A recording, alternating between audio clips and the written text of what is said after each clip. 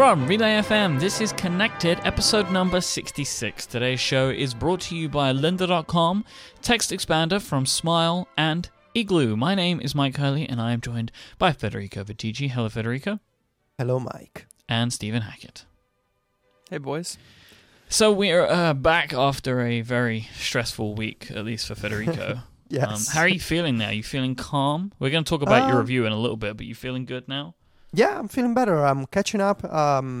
Still going through my emails, some new apps that I want to try, but I feel like I'm almost caught up, and you know, I'm super relaxed at the moment. I spent a very relaxing weekend, and I could just feel like all the stress like wearing off, going away. That's good. So I'm feeling pretty good, Mike. Do you know who's not feeling very good? Audio. Audio users. Yes. Oh, poor guys. I wanted to put this in here just because music streaming services have been such a long-running thing for us, and it was kind of like when Everpix shut down, you know, even though none of us were using audio at the time, which is probably the issue. But as we record this yesterday, November 16th, the news broke that audio is shutting down. They've gone bankrupt, and Pandora is buying their kind of key assets for $75 million.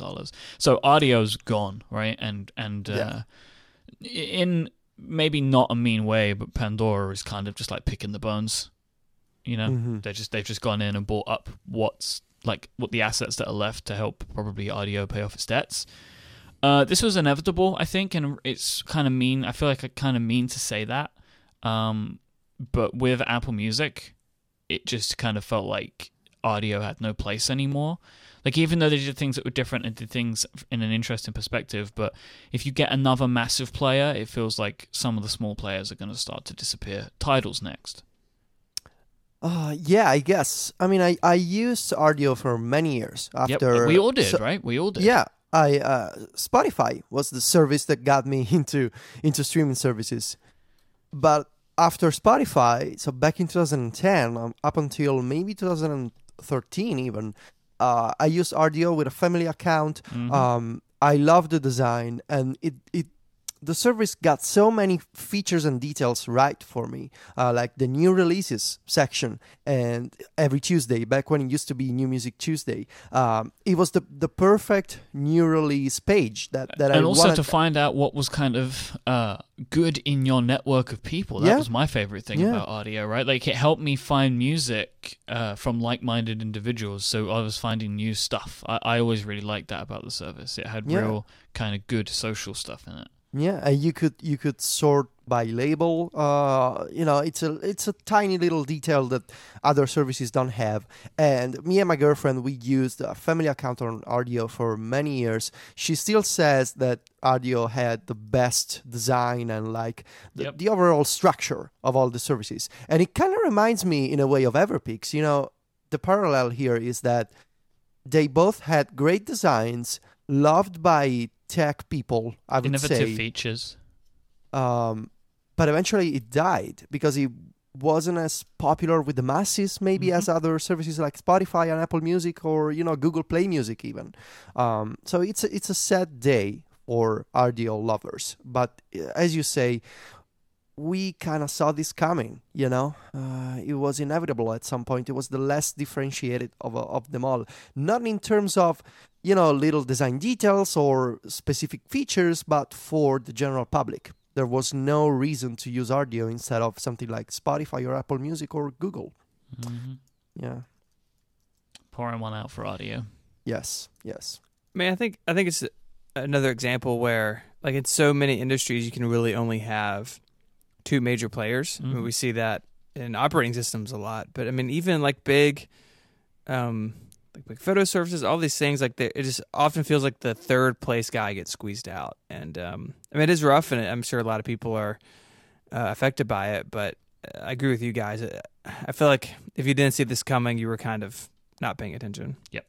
I'm sure that they did too, but there's only so much you can do, right? You just keep fighting at it, but at a certain point, there's not really anything you can do other than kind of like cross your fingers and hope. It's a shame. Yep, It's a shame. I agree. In lighter news, I have an incredible image here sent via a tweet from Gabriel. Gabriel did an artist's rendition of Federico parading his iPad around his home attached to his pencil like a picket sign. So good. It is incredible. I don't like to ask for things, because I feel like it's a bit mean. But Gabriel, I would love a kind of a colored version of this, because I can see that you started to ink it. I would love to see like a full finished colored version of this. That would make me very, very happy. I would probably make a sticker out of it. Can I just point out a little detail here in the picture? So on the iPad screen, it says in Italian, abbiamo tastiere in italiano. And this, it's not perfect. So Gabriel, sorry but I have to point this out. I guess what you wanted to say is we want Italian keyboards, because right now it says we have Italian keyboards. So maybe what you wanted to say is vogliamo tastiere in italiano, which would be we want keyboards in Italian. It's such a small detail, but it completely changes it. Yes, because especially in relation to the review and my complaints about the Italian layouts, I guess what you wanted to say is we want instead of we have. But it's such a great picture, and I love how my hairstyle, the jacket, the shoes, and the pillow, for protection. Totally nailed it. Perfect. It is excellent. It really, really made me laugh when I saw it, which is why I want more of it. But Gabriel, if you are willing, that would be amazing. If you're not, that is also okay. You did a fantastic job. We still love you. Yes, Gabriel. we do. We do still love you indeed. There's somebody in the chat room suggested making it a fracture, which is also a very, very good idea. Yeah. They're not a sponsor today, but it's also a very, very good idea. Now, Federico, you have a very important topic that you'd like to share with us today. And I wanted to keep this as a surprise for you guys because I like surprises. So that I've been doing some very important field reporting on car sharing services in Italy. Yes. And I like to keep tabs on the car sharing scene in Italy with my friends. So let me tell you a little story. Last week, maybe about 10 days ago, it was before the iPad review. It was the Friday night before. I was out for dinner at a friend's house. I know because I remember I sent Steven a picture. And we were talking, and my friends were like, do you want to go to the club later? Because we're going to the club. And I was like, no, I don't want to go tonight. I gotta finish my review. They knew that I was writing my iPad article. Good boy. And, I was dedicated to the cause. I needed to write. But I asked them, are you gonna take your car? And I asked this because a few weeks before, a friend of mine, her car got broken into in front of the club, and by some people they stole, a bunch of jackets and a wallet that was left in the car. So my friends, I knew they didn't want to take a car to the club anymore. And my friend replied, "Yeah, we're not gonna take my car. We're going with an Enjoy car." And I was like, "What's an Enjoy car?" So there's this service in Italy. It's called Enjoy, and it's a car sharing service with a particular twist. So you don't want to use your car, or maybe you don't have a car, and you have a smartphone.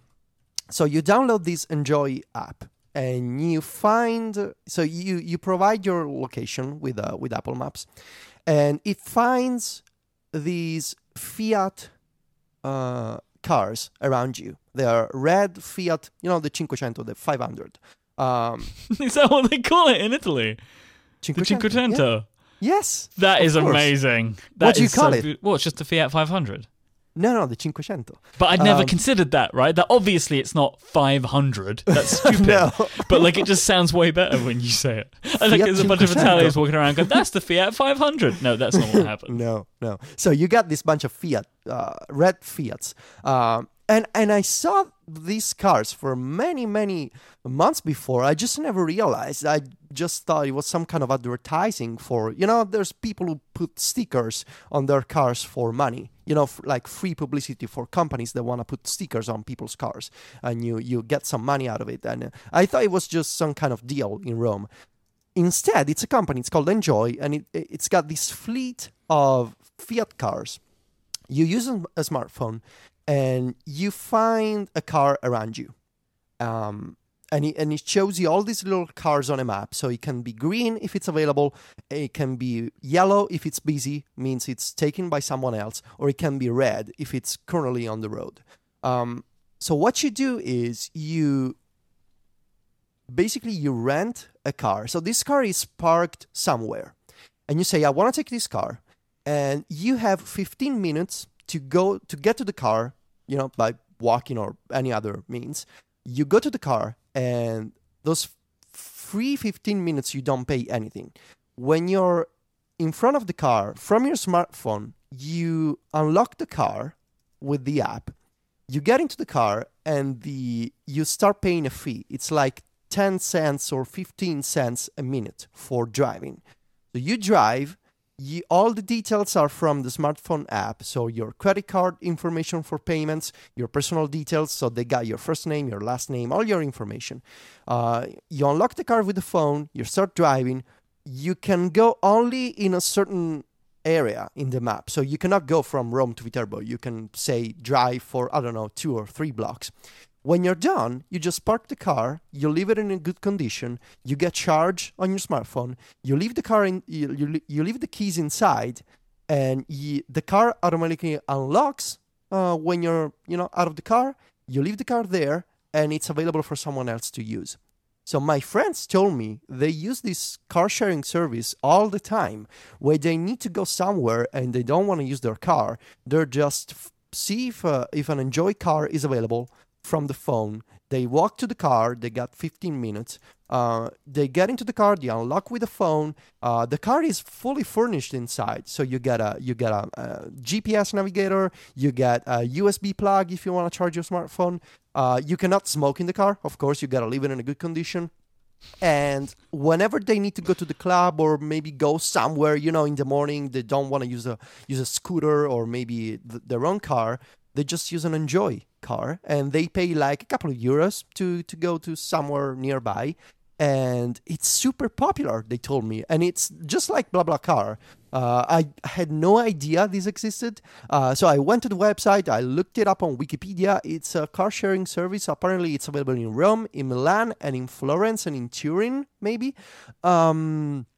And yeah, I witnessed the process. So we were at dinner, and when I was done, I was like, I gotta see this. I gotta talk about this on the podcast. So I walked to the car with my friend, and indeed, the car was parked like in a street. It was a very quiet street, and my friend went there with a smartphone from the iPhone. He unlocked the car. The car was like, boop, boop, and it unlocked. And it got into the car, and it was this red Fiat with a bunch of Enjoy stickers, and the keys were inside. It was basically, super simple. And this is very popular, and I had no idea. And they were like, "Come on, you don't know the Enjoy cars?" I was like, "No, and I have a car. I always use my car." But it's such a great idea, such a polished implementation. It was flawless from the iPhone. I was super surprised. So I thought that you guys and our listeners would love to hear about this. It reminds me of a service called Zipcar, which is in the US and it's in the UK. And it's very similar, right? You can hire a car for a certain period of time. You just need to find them on the street. They have an app, and the app unlocks the car. So it's very similar in that regard. Yeah. I was, so they went to the club. They left the car. They couldn't leave the car just in front of the club. There's like a parking area. But yeah, and afterwards they just took a taxi. But yeah, it's a good service. Well, there we go. Thank you so much for your reporting from the field on Italian car sharing services and their popularity. This week's episode is brought to you by lynda.com, the online learning platform with over 3,000 on-demand video courses to help you strengthen your business, technology, and creative skills. For a free 10-day trial, visit lynda.com/connected. That's lynda.com/connected. With lynda.com, you can watch and learn videos created by experts who are super passionate about teaching. You can stream any of these thousands of video courses on demand. You can learn at your own schedule and at your own pace, and all of the courses that are on lynda.com are broken down into bite-sized pieces, so you can watch them from start to finish or in any order you like, or you can just jump in and find out that one piece of information that you need. And a real easy way to do that is to search the transcripts that they give of each of their videos, so you can very quickly jump in and just say like, oh, I want to search compression when you're looking in a Logic work, if you're looking in a Logic video, and you can just go straight to the compression section if that's what you want to learn. So I mentioned Logic. That is a software program for music, and a lot of podcasters use it. You can learn how to use Logic with lynda.com. You can learn how to use Photoshop. You can learn how to develop iPhone apps. You can learn Swift. You can learn iOS app development essential training. You could even learn how to develop Android apps if you want. They have Android Studio essential training. You have Android Wear training. No matter what it is, no matter what you're looking to do, it's not just development, and it's not even just software programs. They can teach you negotiation tactics and business skills. They can teach you marketing skills. Lynda.com is for people that want to solve problems, for people that are curious, of people who want to make things happen. You can create and save playlists of all the courses that you want to watch to customize your own learning path, and you can share this with friends, colleagues, and team members. You can also watch and download courses to your Android or iOS device with the lynda.com app to learn on the go. Your lynda.com membership will give you unlimited access to training on hundreds of topics, all for one flat rate. Whether you're looking to become an industry expert, you're passionate about a hobby, or you're just trying to learn something new, go ahead and visit lynda.com/connected to sign up for your free 10-day trial. Thank you so much to lynda.com for their support of this show and Relay FM. So, Federico, how did your review go? How was it received? Because obviously we recorded our episode just before you put your review up. So I'm interested in seeing how it went for you. It went very well beyond my expectations. A lot of people were happy that I got a review unit. And so I usually measure this kind of result with two metrics: feelings and, analytics. The second one, very happy with the result. It's, basically like what I get typically in like a couple of weeks, maybe even 3 weeks, just in a couple of days, which was, kind of crazy. Of course, I ended up in a bunch of roundups for iPad Pro reviews. And so a lot of websites linking to my review, a lot of people on Twitter. So in terms of traffic, it's really, really good one. In terms Is it of as big or bigger than some of the other things you've done, like your iOS reviews and stuff like that? I was bigger than the iOS 9 review. Okay. Yeah. Bigger than the editorial? Oh, yeah, of course. Okay. Editorial, it's such a geeky app. You cannot hope to achieve that kind of exposure with a Markdown text editor, Mike. It was just slightly bigger than my iOS 9 review. So I was, really happy there. But in terms of feelings and like reactions from people, it was way higher than the response to my iOS 9 review, just because, the sheer effect of the surprise. Some people were kind of expecting me to have an iPad Pro, especially, after we posted the selfie from London.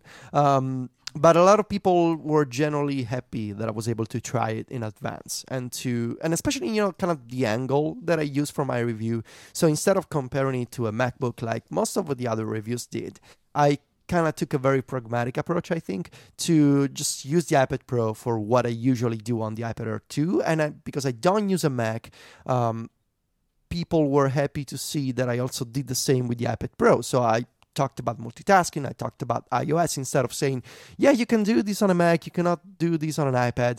So it was maybe kind of a unique perspective, and at least, that's the reaction that I saw in people. And I'm happy. It was definitely worth all the stress and the fatigue and the crazy amount of hours spent, writing and editing at night. So, yeah, I'm happy, Mike. Good. Now, both me and Stephen have iPad Pros now. We both went out and bought them. We want to talk about those a little bit today. But I wanted to start off talking about something that you wrote, Stephen, a few days ago on the idea of there not being a flagship iPad Pro app from Apple. Do you want to just summarize your feelings on this? Yeah, I sort of had the thought that in the past, at certain times, Apple has used software to sort of show off its hardware. So the original iPad had iWork. The next couple of iPads, especially when they added the Retina display, got iLife apps, so iMovie and iPhoto. which of course is no more because it was terrible. And even going further back, they've done this sort of thing, right? iMacs got CD burners when iTunes could burn CDs, that sort of thing. And the iPad Pro, for all of its unique characteristics, which I think we talked about, really well last week, there's not anything from Apple showing that off, and they've sort of just put it out there and are letting third-party developers, pick up that mantle. And I'm not sure that's the right approach for a device like this. So I've heard this criticism in a few different sources, and one of the main things, and I think you called this one out as well, is that they should have made an app to demo the pencil, like a sketching app or an art app of some description. So I've been thinking about this, and I don't know if I agree that Apple should be making an app for art. Like, the Notes app is a demo area for the pencil, right? From talking to people that have used them, Federico, I'm sure that you agree, out of all of the apps that have pencil capability, Notes is the best, right? So yeah. The drawing area in Notes is kind of the place that you would demo this stuff. And I don't really think that Apple should be focusing their attention on creating any kind of art app, because this isn't something that they do. I don't think that they would be able to do as good a job as some of these other companies. So Apple gave early access to people to make stuff better than they would be able to make it. Now, there is some question around the way that like the touch sensitivity is and the refresh rates and that sort of stuff, like how responsive the pencil is, but I'm sure some of that could be cleaned up. But I don't know if I agree that they need to make an artistic app. I do believe that they should have made a pro app of some description for the iPad, but in a field that they already have a foothold in. So like, say they brought Logic or Final Cut or like a version of that to the iPad. I think that would have made more sense to me. I agree that there should have been something, but I don't think that an art app is the one, even though they introduced the pencil. Because like artists and graphic designers, I'm sure that they want apps from the companies that they know, use, and trust, like Adobe, and are maybe not as interested in an Apple one when they haven't really got any chops in this area. Yeah, I mean, I see that. I see what you're saying, and I think maybe the examples we disagree on, but I think we fundamentally agree that they should have done something with it, as opposed to just sort of like, hey, it's out there, and Apple's always really good at having third parties on stage to show off, what they can do, including the little guys who had the race cars a couple years ago that I can't ever stop thinking about. But Mike, you and I were like in a hotel room watching the keynote, and WWDC were like, what was going on? Yeah, it was a real kind of mood killer. It was like the first thing, wasn't it? Oh, yeah. I was like, well, I guess I'm going to go get a sandwich because I just don't care about WWDC anymore. But yeah, I mean... Came to San Francisco for this? Yeah. That's so bad. If you're listening, we're really sorry. We're picking on your company. Sort of. Yeah, and they do that, right? And they give access to, certain developers, Adobe, Microsoft, the lady who was cutting open that poor person's kneecap. There's that advanced stuff, right? And they can show that off, and there's stuff on day one that takes advantage of the iPad Pro's unique capabilities. But it feels sort of weird, especially in today's environment, which we're going to get to, just to put it out there without having a big like, this is what this thing can do. And maybe it's pencil driven, maybe it's not, maybe it's just like, look how powerful this thing is. And someone emailed me saying that iMovie was kind of that, because iMovie got a big update and it can do like 3 streams of 4K video, according to the notes. I don't have any interest in that, so I haven't really played with it. But like, if that's the flagship, they would push it. I don't think that's what they're. I think iMovie just got an update. But I don't know. It's interesting. It's not a mood killer. It's not going to destroy the iPad Pro's sales or anything. I think there's some other things that might be doing that, but it's this. At the end of the day, this is not a huge deal. I just find it sort of curious that they didn't do something. Yeah, I wonder if maybe. I totally agree with Steven. It would have been great to see Apple making their own Pro app for the iPad Pro, especially kind of to set an example like they did with the original iWork for the iPad. I wonder if maybe the reason is they want to wait for iOS to kind of stabilize on the iPad Pro, to maybe ship a couple of updates before doing their own Pro app. And this is no excuse for not having, a Pro app on the iPad Pro. But maybe I'm just trying to understand why this is the case, and maybe waiting for iOS 9.2, maybe iOS 9.3 to kind of have a bunch of additions to kind of maybe make the software keyboard a little better, maybe improve external keyboard support, maybe even have international keyboards for the smart keyboard for more types of users before releasing a Pro app on the App Store to the general public. I wonder if maybe they're just waiting for the iPad Pro ecosystem to kind of be more international, more global, more stable. I don't know. I would love to see Final Cut, Logic. I don't know if Apple wants to make new types of Pro apps, like from the ground up.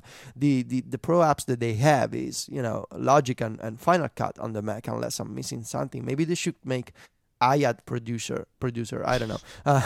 But still, yeah. It's got a Pro in it, It's there's no Pro, so I don't know. Maybe we'll have to wait for next year. My fingers, as I said on my stories, my fingers are crossed for Xcode on the iPad Pro. And next WWDC, it'll be fun to see what they do, because WWDC is the audience for Pro users, and maybe that's the perfect stage to see. Here's what we've been doing on the iPad Pro is what we want to do for Pro users on iOS. We'll see. So the other part of this conversation is whether Pro apps can actually exist on iOS, and if the App Store, as it is currently, is even built to support them. So, like, for example, the Mac App Store has Logic in it, right? And it's like, what is it, $250 or something like that? It's along those lines.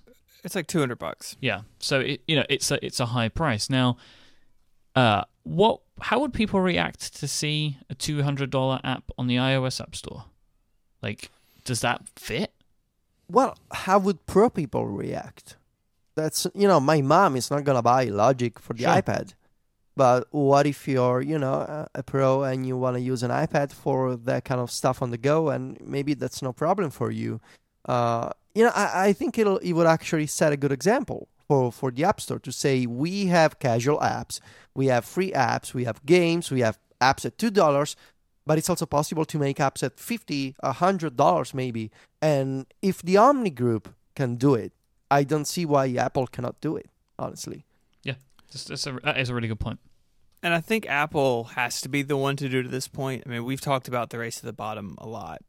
And say that you're just a developer who's going to build, an audio editor. And there's some out there. Jason Snell used one to edit The Incomparable this week, where you guys talked about it on Upgrade. And that app is like $15 or something? It's crazy cheap for what it is. It's like, and I would imagine that developer feels like they can't charge more, and that if something is really expensive, someone's just going to find something that does almost all the same things for less money anyways. On the Mac, we have this legacy of software being expensive, and software like coming before you guys were born, coming in boxes. You have to go to the store and get it. And that legacy is still around on the Mac, and you see it in the Mac App Store, you see it outside the Mac App Store. But iOS doesn't have that, and so the norm is something cheaper. I think the only way to help correct that is for Apple to do it. I don't think third-party developers can go out and say, "Hey, I made an audio editor, and it's going to be $100 for your iPad." And even if they did, the App Store has some structural issues. They can't target the iPad Pro. They can't. You actually can't target hardware hardly at all when you release an app through iTunes Connect. It's kind of like it runs on the iPad, and you always see this in games, right? Like you go to download a game, and capital letters are like, "We do not support the iPad 2." It's like, well, you can't really say that. What you're saying is your game doesn't work well on it, and you're sort of advising people not to download it if they have that device. And I think Apple's got to fix that structural stuff too. Yeah. Or the whole conversation is sort of a moot point. The idea of being able to target devices, I think, is one of the real key things. I know people talk about upgrade pricing a lot, but I think this is harsh, but I think people need to get over that. That's never happening. It's just never going to happen.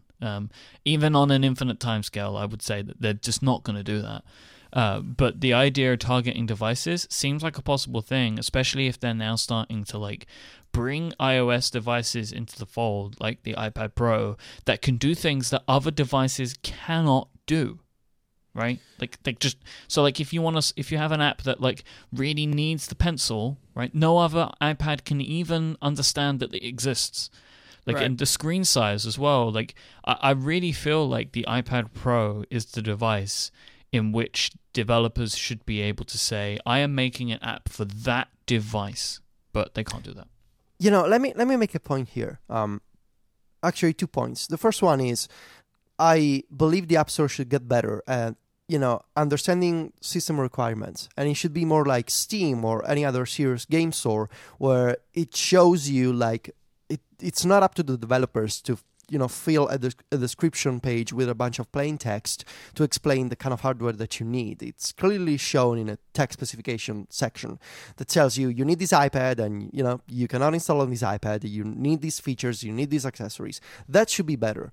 But I also want to briefly talk about developers, because a common mistake that some developers do is believing that their apps could be sold to millions of people, where instead they should accept the fact and leverage the fact that they're making apps for a tiny portion of iOS users. That doesn't mean it's not profitable.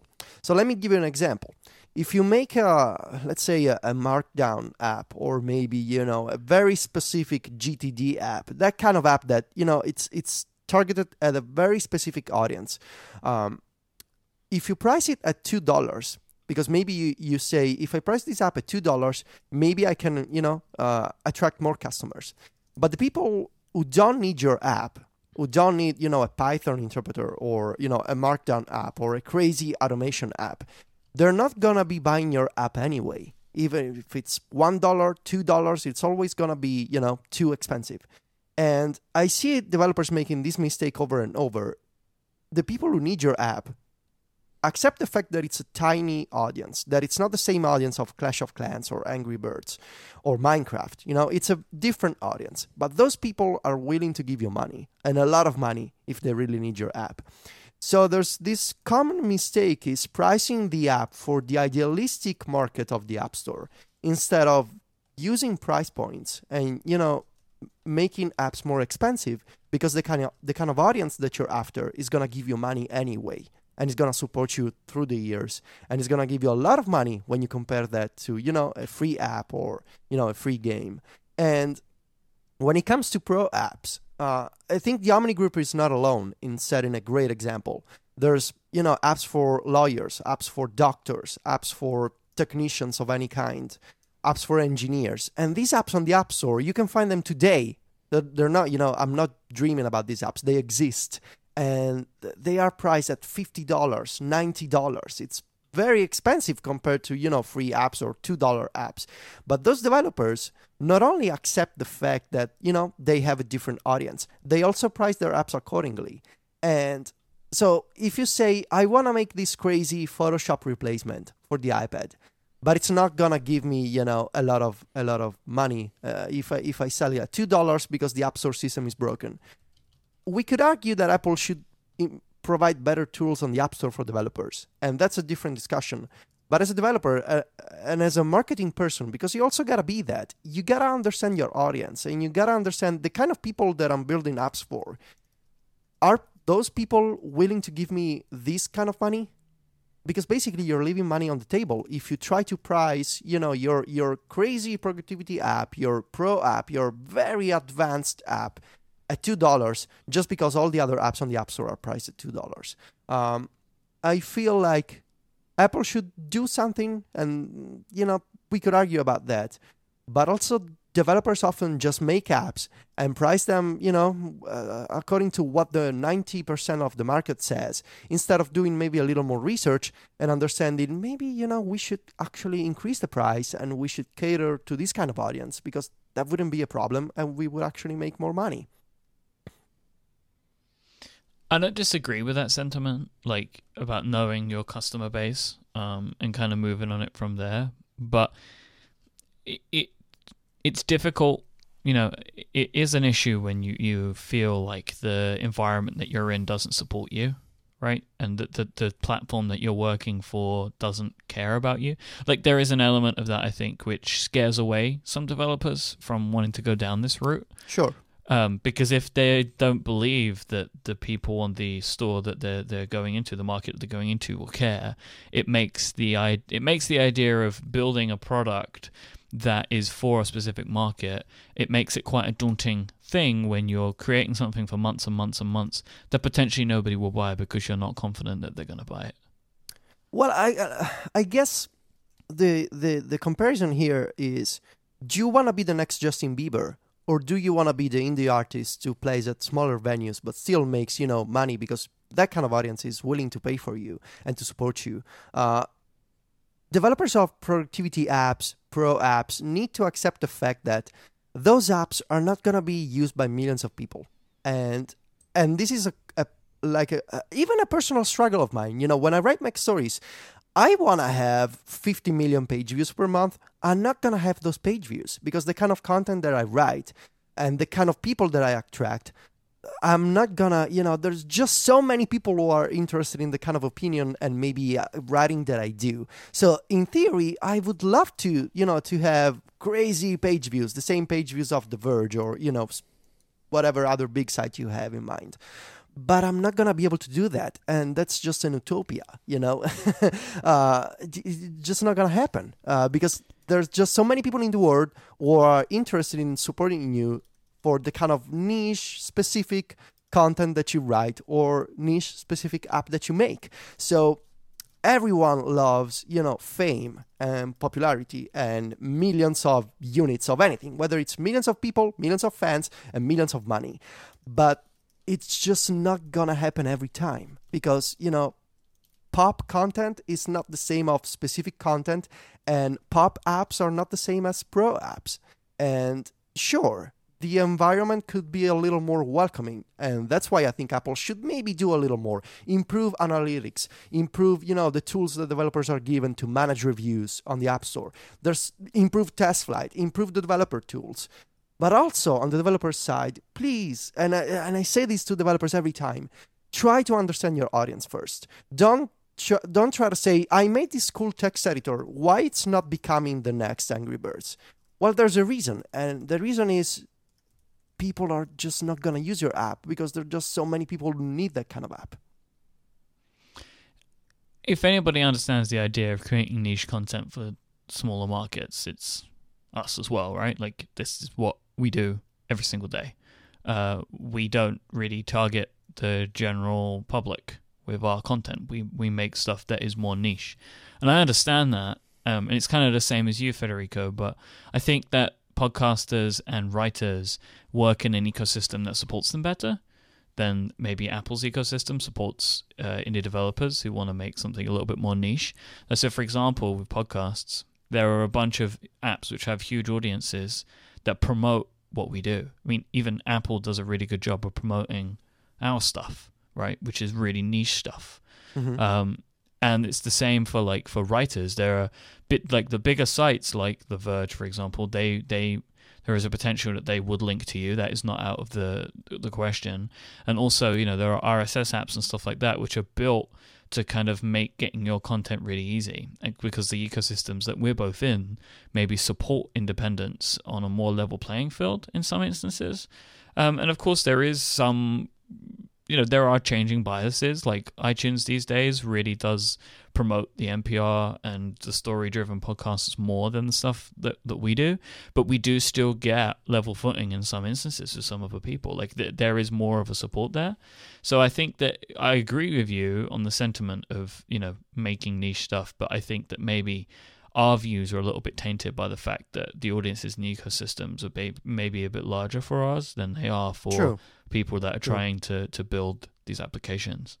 True, and I totally believe Apple should do a little more, maybe evangelism or maybe even marketing. Like, why is there no App Store apps Twitter account. Like there's one for, App Store games, and there's a general App Store one that, tweets about, the front page stuff, basically. But there should be a Twitter account for, people who work on iOS and people who buy productivity and utilities on the App Store. And Apple should totally do a little more and maybe even curate a little better and maybe put the spotlight on developers who make these kind of tools. Maybe reach out. We don't know if this happened, but maybe reach out to developers like the Sketch guys. They don't want to make an iPad version. Why is there no iPad version? So Apple, whatever is in their power, they should try to do, developer evangelism and to reach out and to provide tools to make it better for developers.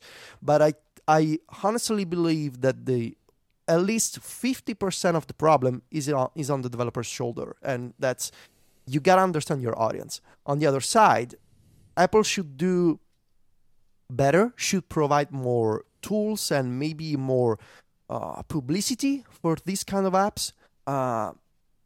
But also, I don't believe the system is inherently broken. That's at least what I feel.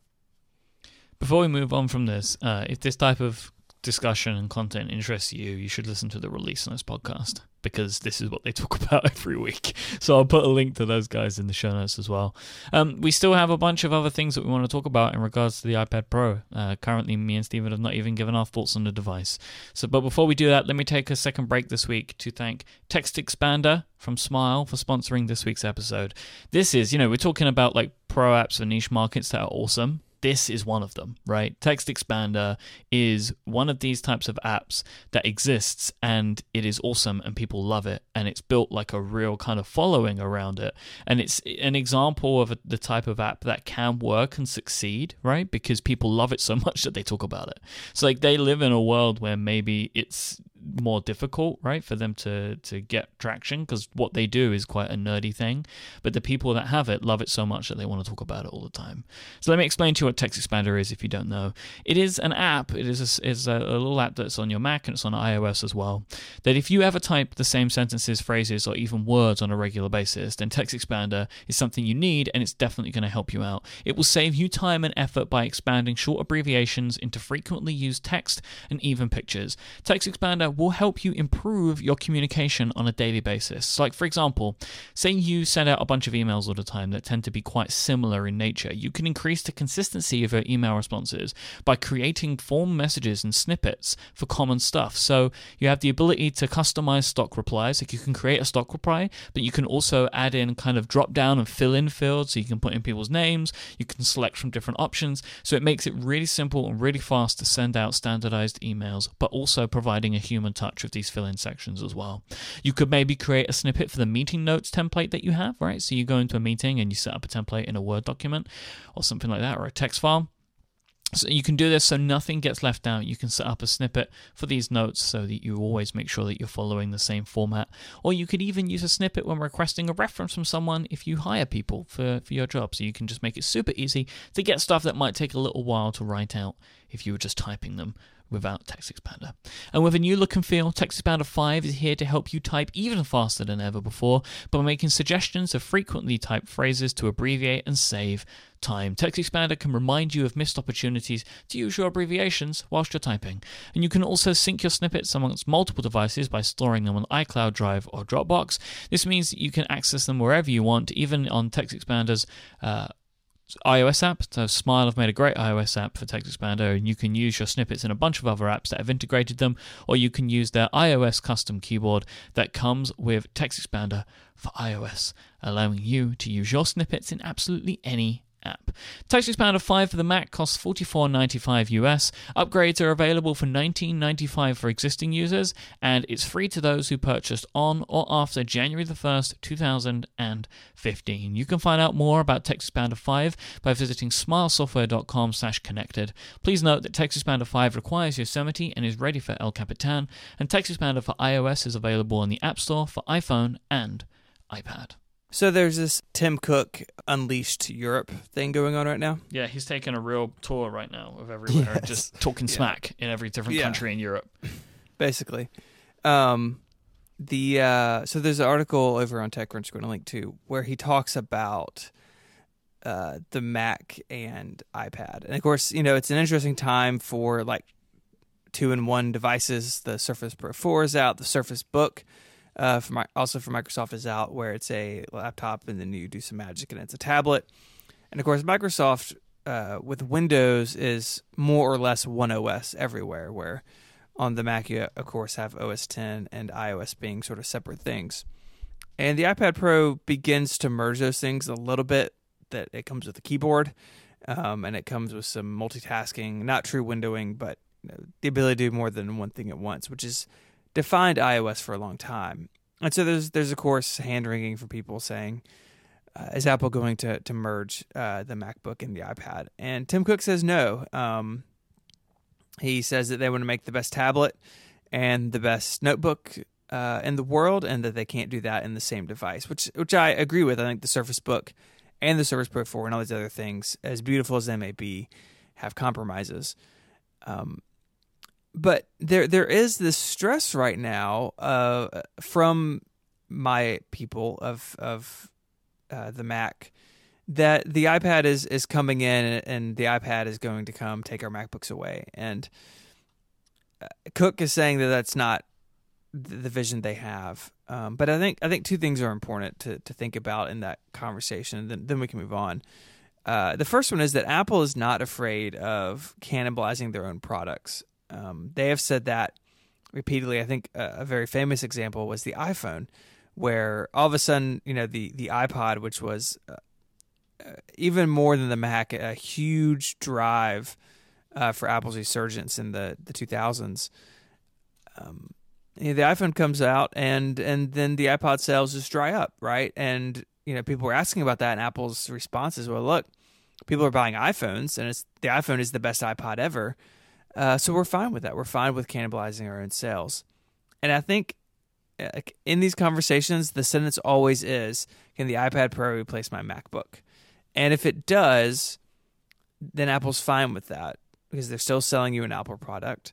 And if your iPad replaces your Lenovo, then that's even better, because you weren't an Apple customer and now you are.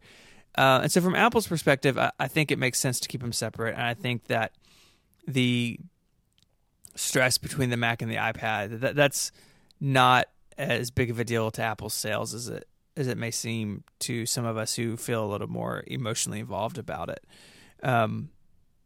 But there is that tension, right? There's people like Federico who you already do your work on an iPad, which is awesome. And then there's people like me who I could do a lot of work on my iPad, but there's still some stuff that I have to do on my Mac. And I wrote a little bit about that the other day in a post on 512. And then there's people behind us who are younger, people like, even as young as my kids, who really only ever use an iPad, and that's just going to be what they grew up on. And there will still be Macs around, but the landscape may be different. And so I feel like why all this is in the news and why so many people are just set themselves on fire over it is that there's this stress, right? There's this tipping point of like, what does the iPad Pro mean for the Mac? And I think that the simple answer is we don't know yet. And yes, there are going to be more people who can use an iPad than ever for their jobs, but mostly because of the software stuff and stuff we've been talking about, the iPad can't do what I need it to do for my job. So for me, the iPad Pro is a really interesting device, and I have many thoughts about it, but it doesn't really change the equation yet. And I think that's going to be a shift over time, and I think the iPad Pro is sort of like one more step in that direction of, hey, if you want to do your job on a tablet, that's great. You can do it. Here's a really good one to do it on, but that doesn't mean that the Mac is going away or going to die or anything like that. So you're not saying that we should build a wall around the iPad, otherwise it's going to take our MacBooks away. Wow. I'm just going to let that comment just go right by. No, I don't, because the reality, Mike is just dying. Because the reality is that people will always need different types of tools to get their job done, right? Like people like us who make things for a living, and Federico, you and I, especially as people who do a lot of writing, it's a very different skill set than someone who is doing like computational analysis on the human genome. Like those people are always going to need computers, right? Like they are going to need supercomputers. They're going to need as much hardware as they can buy. And it's just a gradient of what people need. And So what if the gradient changes a little bit over time? I think it should. You know, if you looked at Federico, like you, for example, as someone who is a writer and an editor for a living, 30 years ago, you would have been doing all of that on a typewriter or some very basic word processor. And the idea that you're going to do all of your work on a computer one day probably seemed crazy. And now it has sped all the way through the personal computer revolution, through everyone has a PC, to now you're doing it on a tablet, which is even more futuristic than a computer was 30 years ago. I think all that is a shift. I think everybody can still buy the machine they want to buy in 10 years. If I still want to use a Mac or still have to use a Mac, I'm going to be able to do that. And I don't think it's worth going crazy over. Yes. Because the iPad Pro doesn't really solve a lot of those problems yet. And even if it does, like, who cares? They're still going to sell Macs. You know, they're not this idea that the MacBook is going to go away in 3 years or 5 years is just really crazy to me. And I guess you could say a lot of people are kind of afraid that the Mac is going to end up like the iPod Classic, you know, that it solved a very specific job, and now that's done by the iPhone. And you could argue that, you know, most people are fine with music on the iPhone, but there's people like Steven who need, you know, an iPod Classic because they like the old school way of listening to music. And to be fair, they did stop selling that. Yes, but I believe there's a fundamental difference in that Apple gives more importance to the Mac ecosystem than to the iPod Classic, and that you cannot compare a music player to a whole, you know, desktop operating system. And what's crazy to me, I agree with you, Stephen. What I believe is we'll be fine, you know. And what's crazy to me is that I see people saying that, you know, the iPad is only good for writing reviews of the iPad. And that's crazy because you just need to look around you and you see doctors using iPads, and you see, you know, I once talked to a person who managed a vineyard.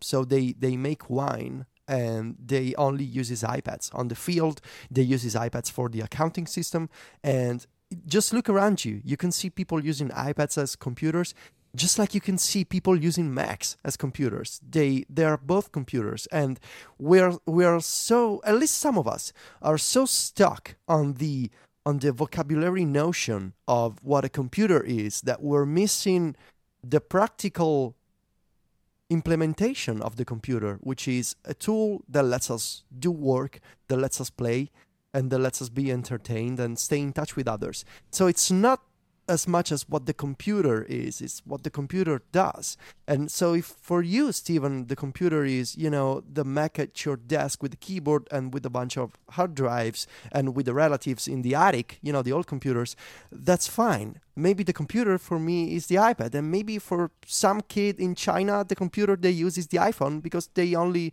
you know, they use Line. And they do all their shopping and entertainment online. And you know what? We're fine. And everyone's fine. And I don't believe... We could argue about, you know, the design of the software and the APIs and all the technical differences between them.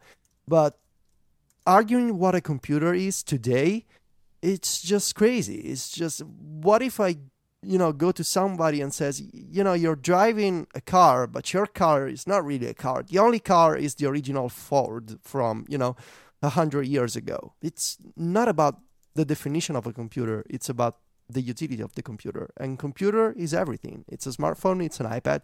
It's a Mac. And I honestly don't understand the fixation with, you know, defining what people should do and how they should do it. Right. And, you know, I want to come back in an episode and talk more about the idea of one OS versus multiple OSs. You know, there's, even in the chat room right now, the idea that, you know, if Microsoft is successful with the Windows 10? Yeah, all-in-one OS, Windows 10 type thing, like, does that put pressure on Apple to do that? And then there's even talk on the Apple side of, like, well, maybe the iPad should have its own variant of iOS, which is also crazy. I think that's not a big deal because people who buy these products, like the consumers who are going to buy an iPad or buy a MacBook and do their job on it, then like they don't care. Like, as long as they can do their work and it's fast and it's easy and it's secure and it's affordable, like that. Like consumers don't care about like what stack your software is built on. They just don't. And yes, it may make developers' lives harder or easier, but if the history of the App Store has taught us anything, it's that developers will they'll adapt, and there's maybe software that we're not getting now because the App Store is what it is, but there's still really good software being made for the iPad and for the iPhone and for the Mac. And so I don't know. I agree with you, Federico. Like, it's all sort of like, it's interesting to talk about like intellectually. And even as someone who is, you and I are, if this were like a battlefield, which it is not, like you and I sort of have different stances on this because of the way that we work. But the reality is, like you said, it doesn't really matter because these products aren't going away. And as long as you can get your job done and you can meet those requirements I just laid out, then like, what does it really matter? And you know what I learned this week is, because I got some, I wouldn't say criticism or negative comments, just very strong diverging opinions. But what I learned is a person's simplicity is someone else's masochism. And for me, the iPad is, the essence of getting work done in a simple way. And to someone else, that may appear as, this guy is going through all these problems and apps and workflows. This guy's crazy. He's a masochist. But it only depends on your perspective. And for me, I could say, masochism pays the rent. And, again... What a great title. We're just fine. Everyone does work in their own way. What we need to discuss is, I feel like, what we can do to empower more people. How can we change the iOS APIs to create new kinds of apps? Those are the problems. Let's not argue about what I do or what Steven does, or what Mike does. That's not the matter. The matter is looking ahead, 10 years from now, what kind of mobile software, what kind of desktop software do we want to make? And let's make that happen, That's what I continue to think about every day. And that's, for me, the core of the story here. What can we do to do better? Not who's right and who's wrong right now. Yep. Let's talk about this thing. So I want to talk about one thing with the hardware that's been rattling around in my brain. I watched a video when the Surface came out. Satya Nadella was talking to Nilay Patel, and they were in a store, and they were talking about the Surface Book, and they were talking about the Surface Pro 4. And when they were talking about the Surface Pro 4, Satya kept referring to it as a digital clipboard. He kept saying digital clipboard, digital clipboard. And I thought, that's such a weird thing. Why you keep saying that? Like, that sounds so strange. But that's how the iPad Pro feels to me. Because it is this weirdly massive thing, which I can't explain it, but feels way bigger in portrait. If you think that it's just scaled up, right, which is effectively what it's done, and taken the 10-inch and just like dragged it diagonally, right, stretched it out. The difference for the portrait for me feels way bigger than the difference in landscape. Do either of you feel that way? Like, I hold it in portrait and I'm like, oh my god, this thing is massive, and I hold it in landscape and don't feel that way. I have that exact thought, especially looking at apps that are content heavy. It's the home screen looks silly either way, but if you open like Slack or Safari and it's in portrait, it's just like, holy cow, this thing, I'm like holding a billboard. Yeah. It's very peculiar. I want to just say flat out up top that I love it so much. Oh yeah? Yeah, I love this iPad. I love it dearly. Because it is the best. It is also the best iPad for content consumption. Right? Oh yes, there we go. It is both the iPad Pro and the iPad Con. I like that joke very much. I don't think anybody else does, but I think it's very clever.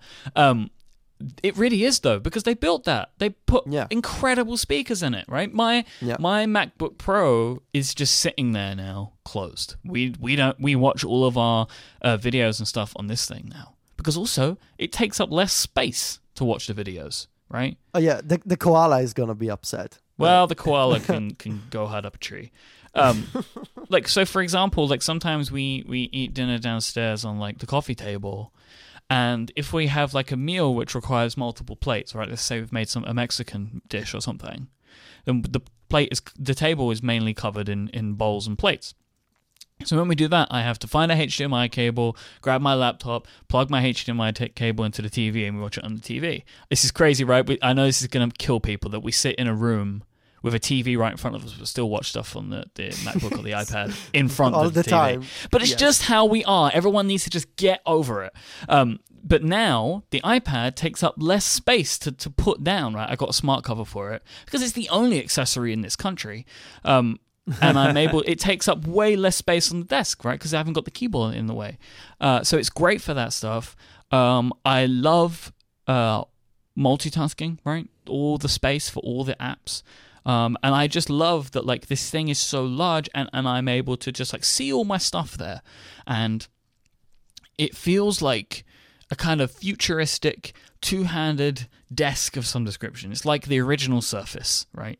I really, really do love this. I love this so much that I've started to put stickers on it. Yes, there are stickers on the back. I'm currently in that awkward phase where, like, there aren't enough, right? So, like, currently it's maybe like a third covered in, like, specific areas. It's like when you're starting to get a beard. Yes, exactly. It's patchy right now. It's going through a change, right? But he'll be okay on the other side. But I'm messing that. I have a Vitici seal of quality on there. I figured it was the right sticker for this thing. So I'm starting to just put it on there. And do you know why I'm doing this? Because I love this thing, right? This really is the device for me for so many different things, and I'm so excited for when I can finally get a keyboard for this and when I can get a pencil for this. We'll talk about that in a minute, because I think it will bring it even further along in that route. But it just remains frustrating for me, and I was talking about this on Upgrade. We spoke about it in detail, so you should go listen to that episode about the fact that, I can't edit podcasts safely on this. There are apps, and we spoke about it earlier, that can maybe do it, but I, as of yet, don't trust them. But I feel like over time that's going to change, and what it's seeming like right now is my MacBook Pro will pretty much only ever leave this house if I'm getting on an airplane. Other than that, I'll be taking the iPad. I'm all in on this, guys. I really, really am. I adore it. I really do. That's high praise from you, Mike. It's grabbed me, man. It really, really has, for everything, for reading Twitter, for watching movies, for responding to emails. Like, I'm still in the same issues where a bunch of apps that I use aren't updated, and you notice it way more because they look ridiculous. They just look ridiculous. But I'm confident that the majority of those apps will receive those updates. But it's just, I feel like it's a matter of time. And that app, Ferrite, the podcast editing app, I am going to take a look at it, and I will maybe try editing something on it at some point in the future just to see what it's like. But yeah, I'm all in, guys. I really am. And it seems like a bright future for this thing. I'm very happy to hear that, Mike. I got a technical question. So please don't be upset. I'm not going to be upset. Okay. Promise. Okay. Promise. So, hypothetically, let's say that I managed to power the USB interface that I use with my microphone, and to have the power in the USB interface and have data going into the iPad. Can I run Skype and Ferrite in split view and talk to you guys and record my local audio on the other? No? Why not? No, it isn't possible to have the audio pass through and record in another application. They are, like, completely separate from each other. No, that's a bummer. Yeah. And that is because, well, it's possible to do if both of those apps integrate that audio bus thing. Yeah. But currently it's not possible. What I thought you were going to ask me is how I would feel if you wanted to do that, right? And my feeling on this... Oh, we're past feelings here, Mike. Well, my feeling about all of this, and it's the same with editing a show on a device like this, is I am... my thing is all about trust of the device. And as of yet, like, I don't trust the iPad to do this because I've not done it for a specific period of time, and also it's maybe new in being able to be capable even to do tasks like this. I genuinely believe that in the future I will feel comfortable about it. I'll be happy about it. But right now I just struggle to trust these devices to be able to do this that specific type of work. I trust it more than enough to do many, many other things. But the thing that is like intrinsically important to my business and is the way that I make money and is complicated. And if, like, for example, I start something and then lose it, means time and money lost. Yeah. That is why I'm just a little bit hesitant of being able to go down this road yet. Fair enough. Thank you. Stephen, how do you feel about the iPad Pro? I feel conflicted deeply. I've gone from swings of this is insane, I'm going to return it, to this is an insane device and I love it. It's like we spoke about before. I mean, my Air 2 is not really a work computer. It is sort of a consumption device, reading Netflix, research. Especially I'm writing history stuff like YouTube and notes kind of at the same time. That's that sort of thing.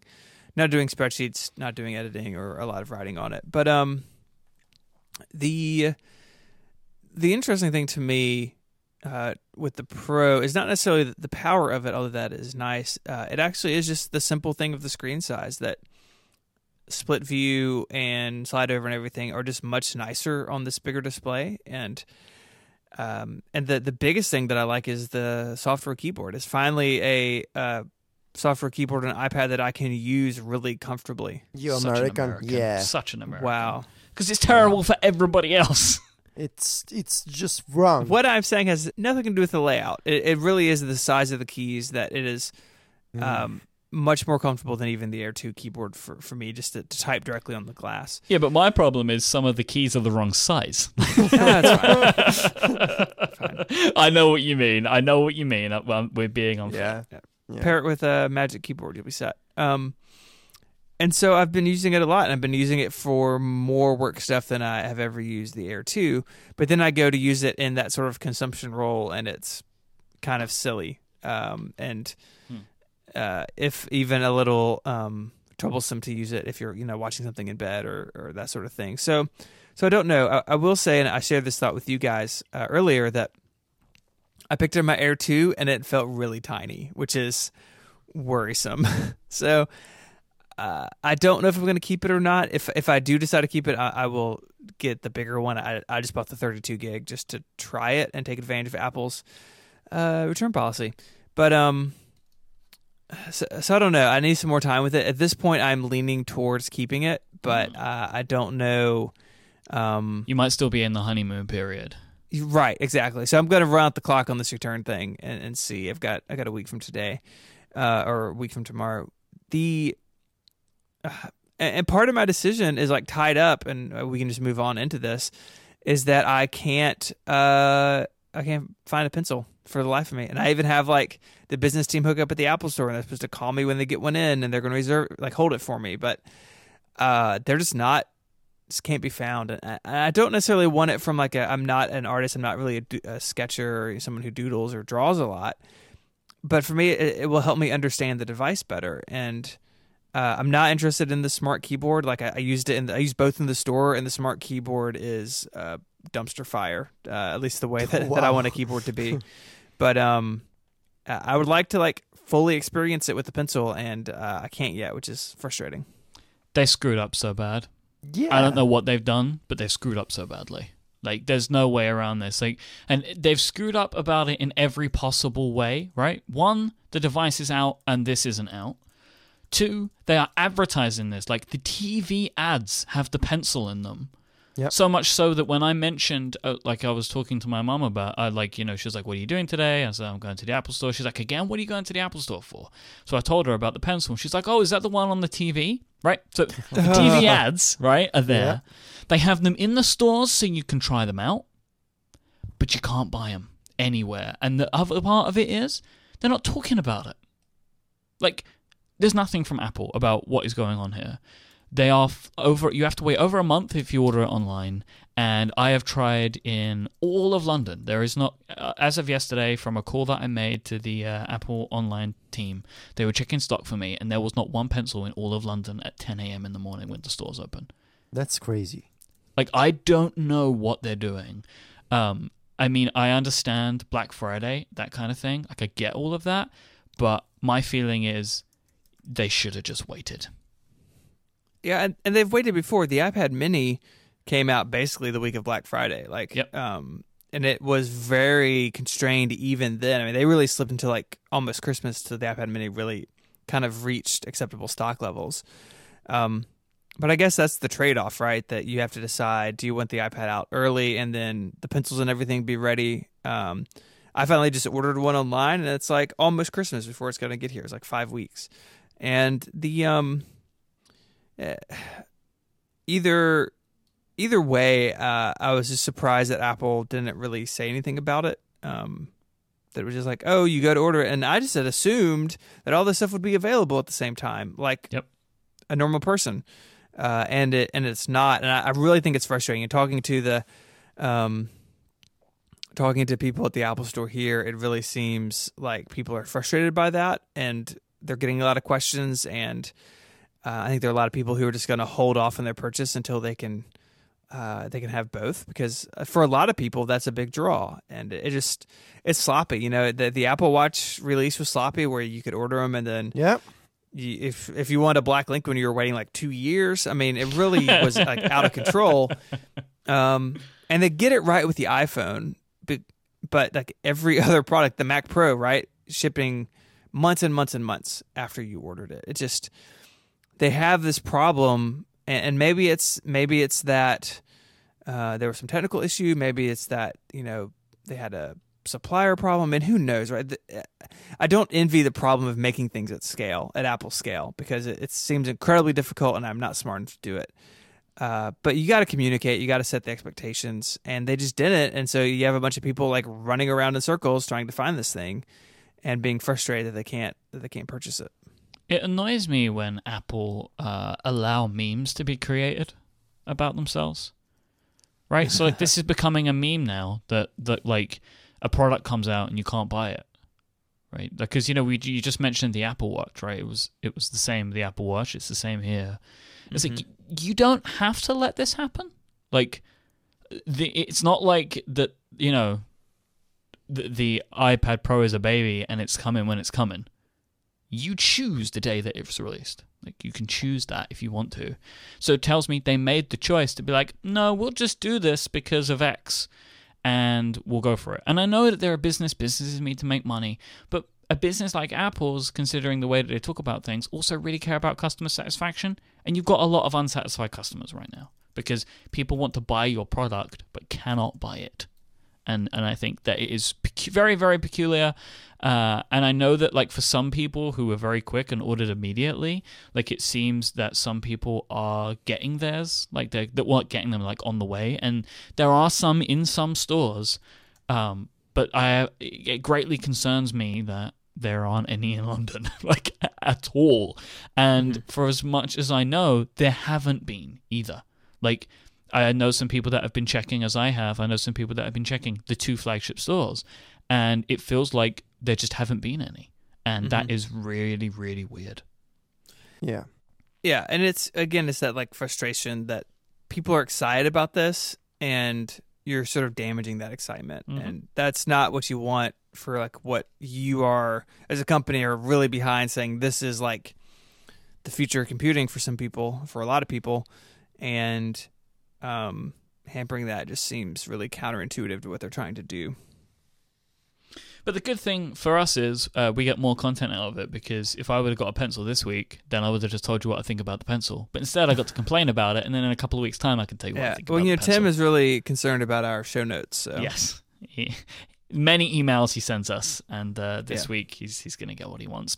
This week's episode is also brought to you by Igloo, the internet you'll actually like. With Igloo, you don't have to be stuck at your desk to get your work done. You can manage your task list from your beautiful new iPad Pro while you're sitting in the garden. You can share status updates with your team on your iPhone as you're leaving a client site, and you can access the latest version of a file from home on your Retina iMac. You can do this in your pajamas as well, and nobody will ever know. These days, everything is mobile. Your work should be too. You no longer have to be tied to a specific device, a specific operating system, or a specific network to get on your intranet. With Igloo, you can manage everything from any device that has a web browser. It's going to work because they care about modern web standards, and they build their platform to work perfectly within that. They have responsive design built right in, and they allow you to customize your Igloo and configure it to look and feel exactly how you want. You can give it the branding that you need, and you can also customize different areas, different group spaces, so different areas of your teams can log into their own group spaces, and they'll get all of the functionality and all of the tools that they need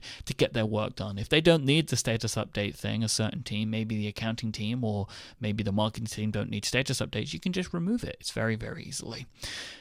People these days as well, they love to have their documents with them wherever they are, right? It's part of the mobile working that people have these days. And so services like Box and Google Drive and Dropbox is stuff that people use because it gives them the ability to access their files immediately wherever they are. The problem with things like this is if you work in a big company and people are taking those documents and putting them onto their own personal accounts on those platforms, that can be a security risk. So Igloo have integrated all of these services into their easy-to-secure platform, so you're able to keep your customers and your employees safe and secure and all of the documents and stuff within it. They have 256-bit encryption for Igloo, single sign-on and Active Directory integrations. All of this stuff I'm sure is like very exciting for people that really care about those things. I know what single sign-on means, and that's very good. And 256-bit encryption sounds like lots of encryption, so that sounds pretty good too. It's time to break away from the internet that you hate. Go and sign up for Igloo right now, and you can try it out for free for any team of up to 10 people for as long as you want. Sign up right now at igloosoftware.com/connected. Thank you so much to Igloo for their support of this show and the lovely Relay FM. So we asked the listeners, the people in the world, for some questions for us about the iPad. Mm-hmm. You can always send in your questions, by the way. You can send them to our Twitter account. We are _ConnectedFM. And so the first one comes from Jan, or Jan. I'm going to go with Jan. Jan wants to know, which keyboard do you prefer? I'll throw this to you, Federico, first, as you've had the most time. Apple or Logitech? I know last week you were saying that the... is it Smart Keyboard, Magic Keyboard? I can never remember which one it is. Smart Keyboard. Okay, yeah. The Smart Keyboard was the one that you were sticking with. Has that remained? So if we're only talking about the keyboard, I would say I prefer the Logitech keyboard. I prefer because it's backlit, because, the keys feel better to me. But as the accessory that I would carry around with me every day, I would just say the Smart Keyboard, because the Logitech case, it's just bulky and it's difficult to get the iPad Pro into the case and out of the case. I don't like the plastic enclosure at all. And if you were to ask me what kind of accessory should I buy, because I want to take it out with my iPad and just put it in my backpack and, travel, I would say the Smart Keyboard. If I were to buy one myself today, I'd buy the Smart Keyboard. And so, Stephen, you said you didn't like the Smart Keyboard. Have you had any time with the Logitech Create? I have not. I know they've had them in and out of stock at my store, but I have not. I've not played with it. I think what I will probably end up doing if I keep this thing, or even if I go back to the Air 2, is do what I have normally done and pair it with a Apple Bluetooth keyboard. I really like the Magic Keyboard. The names are so confusing. The new one, the new Slimline one. And so I think if I will end up just kind of going that route again. That doesn't make it extremely portable, but I work at home, and that's not a huge worry of mine right now. So I've had very little time with the Smart Keyboard every time, and it seems fine. I'm gonna get one of those at some point in maybe 2020 when they're available in stores, because I want to try that out. I want it to have a self-contained unit, like a laptop. I understand like a laptop, so it's always there and I can just grab it and it's part of it, and it's the stand and the keyboard. I really am interested in trying that, so that's something that I will be giving a go when I can get my hands on one. Rob would like to know, does the pencil work in apps only if they've been optimized for it, and does it work differently in different apps? Federico? Well, developers need to optimize for the predictive touch and call assist touch APIs if they want to take advantage of and there's also other APIs for the pencil. So developers have to optimize for and to use these new APIs to support the pencil, the pressure stuff, the angle that you want to use your pencil. Those are new APIs. They require an update from developers. You can still use the pencil on the iPad Pro in other apps. It's just gonna be like a finger. So you control the iOS interface and you can draw just like you could draw with your finger. It's just not gonna be updated for the other features of the pencil, which is higher scan rate and the pressure sensitivity, the tilt. Those features require an update from the developers. If the developers don't update their apps, you can use a pencil on the screen. It's just going to be a replica of your finger. So the apps that have integrated properly, like Paper and stuff like that, I'm seeing many people say that like it's not as good as the Notes app. Like, does Apple have some secret sauce, or is it just that these developers maybe need more time to tweak? Developers need more time to tweak, and basically, Apple just gives you the APIs and a way to access the data that comes from the pencil. So there's data that comes in from the pressure sensitivity. There's another API that's called the azimuth, which gives you, my understanding is the orientation vertically of the pencil on the screen. Developers have this data. They just need to build their engines for it. So the Apple engine in the Notes app is better, I think, than other apps. Procreate comes close, I would say. Basically, Apple gives you a way to read the data that comes from the pencil. The display does the rest, but the developers have to build their own drawing and sketching engines in their own apps. All right, so it's a case of like refinement over time to get everyone to the point where it can be like the Notes app if they want it to be. Okay, well that's fine then, because I'd heard that it's better and worse in some apps, and I guess that completely explains why. So the next question comes from Marina. In split screen, is there a keyboard shortcut to switch between the two open apps without touching the screen? No. You could kind of do it, I guess, if you activate the Command Tab switcher, and if you put the focus in another app, that should become the active one. I haven't tried that, but I'm pretty sure that it does work like this. So this is not an official shortcut. It's more like a workaround because it's maybe a dumb decision of iOS 9 not to have keyboard shortcuts. To interact with split view and slide over, you need to touch the screen to tell iOS, yes, this is the active app that I'm currently using. It's the last touched one, and that's the one receiving keyboard input right now. I think you should be able to select the active app with Command Tab, but I'm not completely sure. So, Marina, you should try that.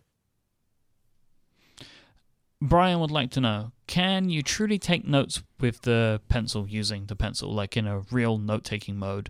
That's all that Brian's interested in. So I spent just a couple of minutes with a pencil because I was going to run to another store to see if I could get one.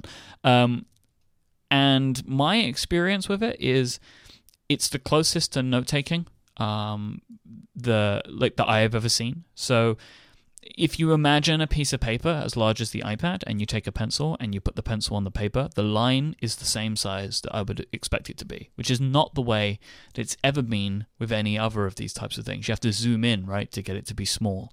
I was able to write very small, and it looked like my handwriting on a piece of paper. So if people I know that I am the pen guy, right, and I will have a more kind of I want to spend some more time with it and do a more thorough kind of thinking and a review on the pencil, because I feel like I may be a person in the place that can talk about it, right? Because I care about this stuff. But I would say thumbs up on that, at least, that it looks like my handwriting on a piece of paper, which is unlike anything else that I've seen from this type of stuff before from a stylus on an iPad. Yeah, my only experience with handwriting was that image that I sent you on CGP Grey and that I also used on the Mac Stories review. I do not handwrite, like never at all. So, that's all I have to say.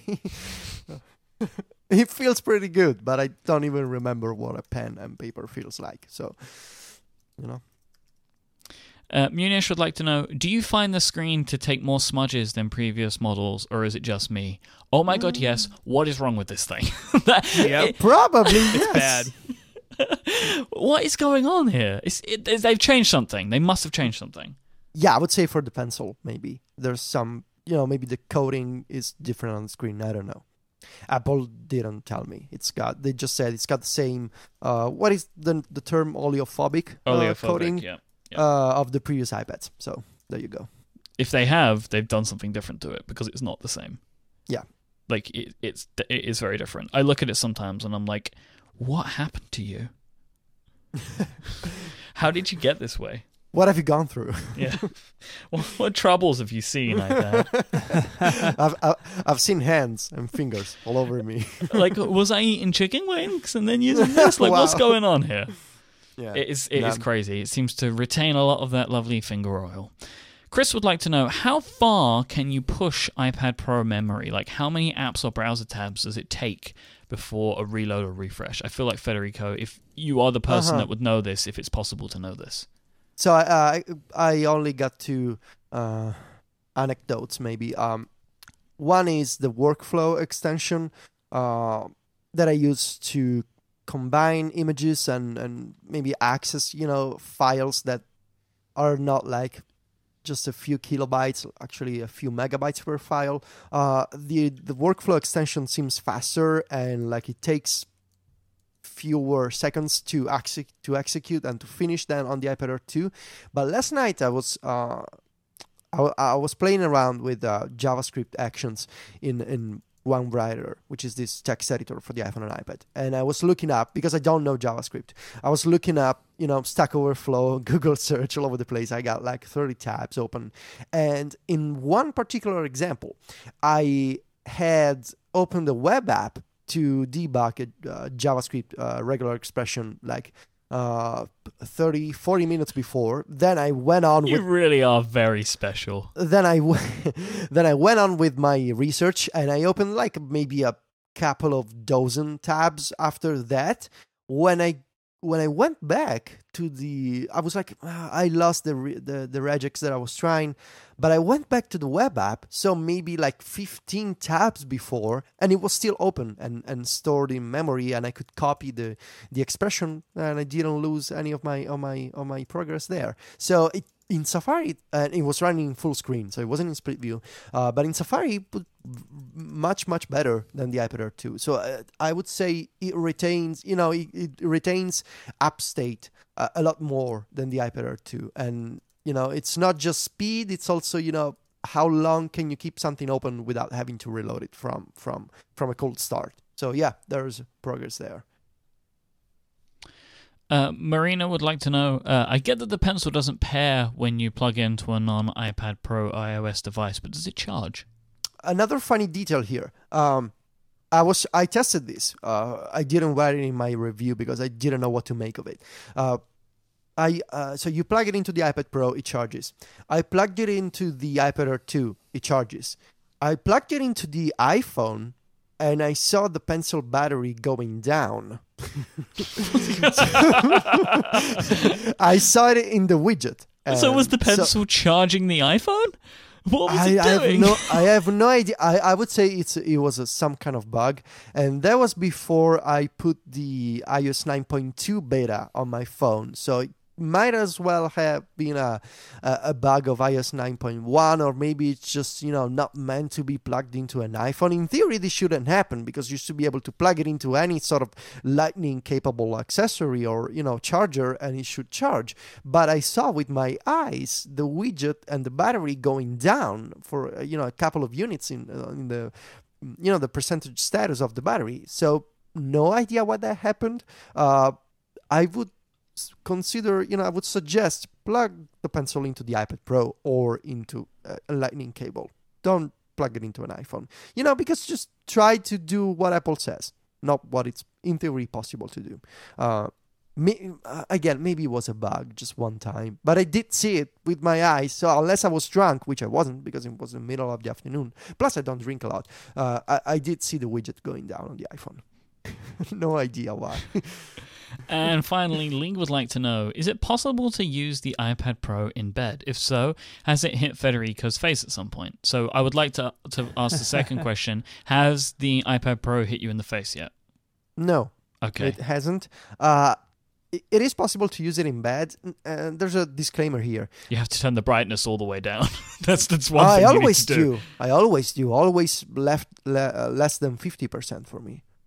All the time. Never full brightness on my iPad. No, never full brightness. But I have personally found that the only way to stop my girlfriend from being upset that I use the iPad Pro in bed when she's trying to sleep is the brightness has to be all the way down. Oh, no. That would be crazy. That's what I've... But it's fine when the lights are off, you know? Yeah, I mean, my girlfriend isn't particularly upset about brightness. What I wanted to say is I see some people saying that it's an uncomfortable device even with two hands. It's uncomfortable in portrait. That's why I in the review I said you should really go to an Apple store and try an iPad Pro in your hands on your own, because I don't know, Mike, did you look at my hands when we met? Do you think I have big hands? You do have big hands. I have big hands too. Like, this is the thing that we have. I don't know if it's the size of your hands is the thing that helps in this. You just need to accept that it's heavy, and you're gonna if you want to use it comfortably, you're just gonna have to change some of the ways that you've used iPads. Like, it's not the same. You can't hold it in the same ways. You can't support it in the same ways. But you just need to adapt to it, which I have. And, you know, people say, oh, why are you adapting for the device? Because I love the device, and I use it in bed every evening. I use it in bed in the mornings too. And I just have to hold it differently. Maybe sometimes I sit differently, so I prop it up on my knees. Exactly. It's just what you do, right? And you just change the way that you interact with the device. It's the same as when I went from an iPhone 5 to an iPhone 6 Plus. Like, you just adapt to the device if it's something that you really want, and then you just go for it, and you just work with it, and that's just how you live. Yeah, because the benefits of the overall experience kind of outweigh the adaptation of ergonomics. So I do what Mike does. I prop it up on my knees, or maybe rest my elbows on my lap. Some minor adjustments, no big deal. I want to use this device, so some smaller changes are necessary. That's what I would say. Stephen, I'm assuming that you haven't really used it in bed so much? No, Stephen only has an Apple II in bed, so doesn't use the iPad. That's right. Yeah, it's just on a little cart. I mean, you guys are right. It is big, and you do have to think about what that means in all your various use cases. So, it's something that it's really hard to talk about, because in some ways it's so much bigger than I expected, but it takes some adjustments, at least for me. So it has not fallen on my face. All my bones in my face are still intact. There we go. You can expect a bunch more of this type of stuff as we get the accessories in, and as we start to live with the devices. I'm interested to see if Steven's going to stick with his. So you want to keep tuning in to Connected if you want to hear more about the iPad Pro, as I'm sure and hope that many of you do. If you want to catch our show notes for this week, head on over to relay.fm/connected/66. Thanks again to our sponsors, Igloo, Smile with TextExpander 5, and lynda.com.